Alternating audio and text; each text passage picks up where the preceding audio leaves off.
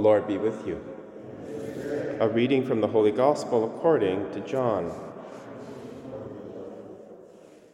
When Jesus knew that his hour had come to depart from this world and go to the Father, he said to the disciples, "Very truly I tell you, if you ask anything of the Father in my name, he will give it to you.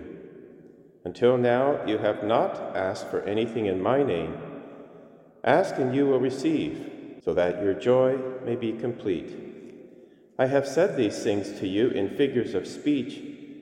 The hour is coming when I will no longer speak to you in figures, but will tell you plainly of the Father. On that day you will ask in my name. I do not say to you that I will ask the Father on your behalf, for the Father himself loves you, because you have loved me and have believed that I came from God. I came from the Father and have come into the world again. I am leaving the world and am going to the Father." The Gospel of the Lord. In Acts chapter 18, we learn of a new figure by the name of Apollos, his recent convert to the faith. It says that he was well versed in the scriptures, that would be the Old Testament, and he spoke with burning conviction and enthusiasm, taught accurately the things concerning Christ, though he knew only of the baptism of John. Now that's an interesting point, because here is a convert who has the burning desire to teach what he knows, even though he doesn't know everything.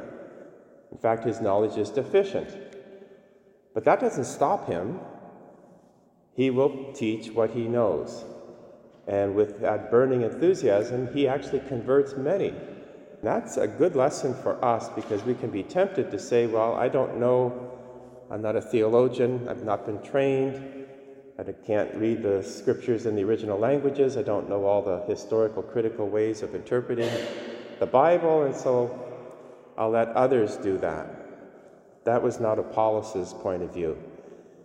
He was recently converted, he knew what he knew, and it was so burning in his heart that he had to tell it.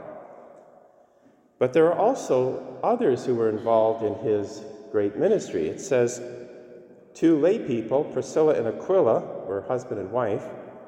They heard him, they took him aside and explained the way of God to him more accurately.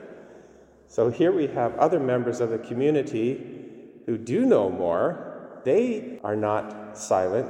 They take him aside and they instruct him even further, so that he can be preaching even more eloquently the word of God that he really desires to do. So there we have catechists who are willing to step forward. But that's not all, because then the community itself, it says, encouraged Apollos and wrote to the disciples to welcome him.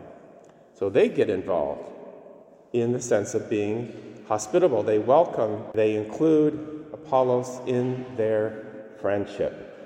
So there we have three levels of the community being involved: Apollos, Priscilla and Aquila, and the whole community.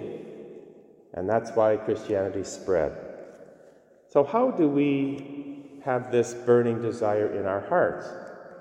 Well, in today's gospel from John chapter 16, Jesus says, "Very truly, if you ask anything of the Father in my name, he will give it to you.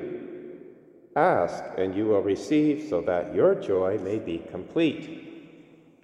I can't think of anything more worthy to ask than for that burning desire, that real openness, which really does come from the Holy Spirit, so that we read the Bible daily. We try to learn as much as we can, and then we can't keep it within. So prayer is vital. And it's helpful because we're called, as St. Peter says, to be ready, prepared to give an answer for the hope that is within us. That's for each one of us. We see this in the Old Testament with other figures, such as Jeremiah in chapter 15 of his book.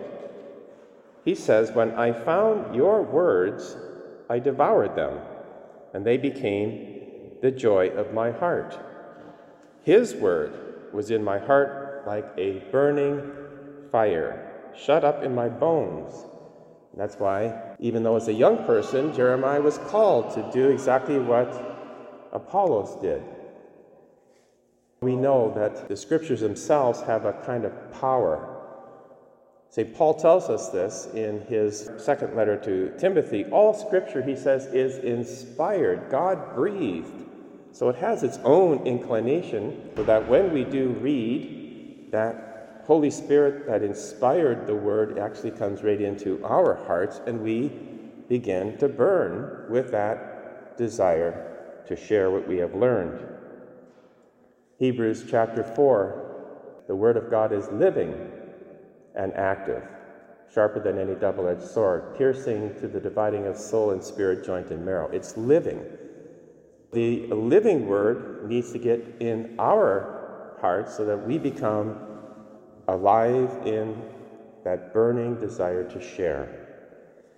And this was crucial in the lives of the saints. So St. Augustine, for example, if you read his autobiography, was struggling with all kinds of vices until he finally got to Paul's letter to the Romans chapter 13, and he was convicted and transformed to become the great teacher of the faith. St. Therese would receive her more excellent way when she read 1 Corinthians chapter 13, the way of love. St. Francis of Assisi attained his life of evangelical poverty because he read and assimilated Matthew chapter 19. All of these saints and many more really were nourished by the Word of God, the sacred Scripture, as Apollos was in that first reading. So let us be challenged and read the Scriptures and get a good Bible like the Ignatius Catholic Study Bible with those beautiful footnotes that really do open up the Word for us, and let the Word of God be burning within us, that we would always have an answer for the hope God has given to us. Let us pray.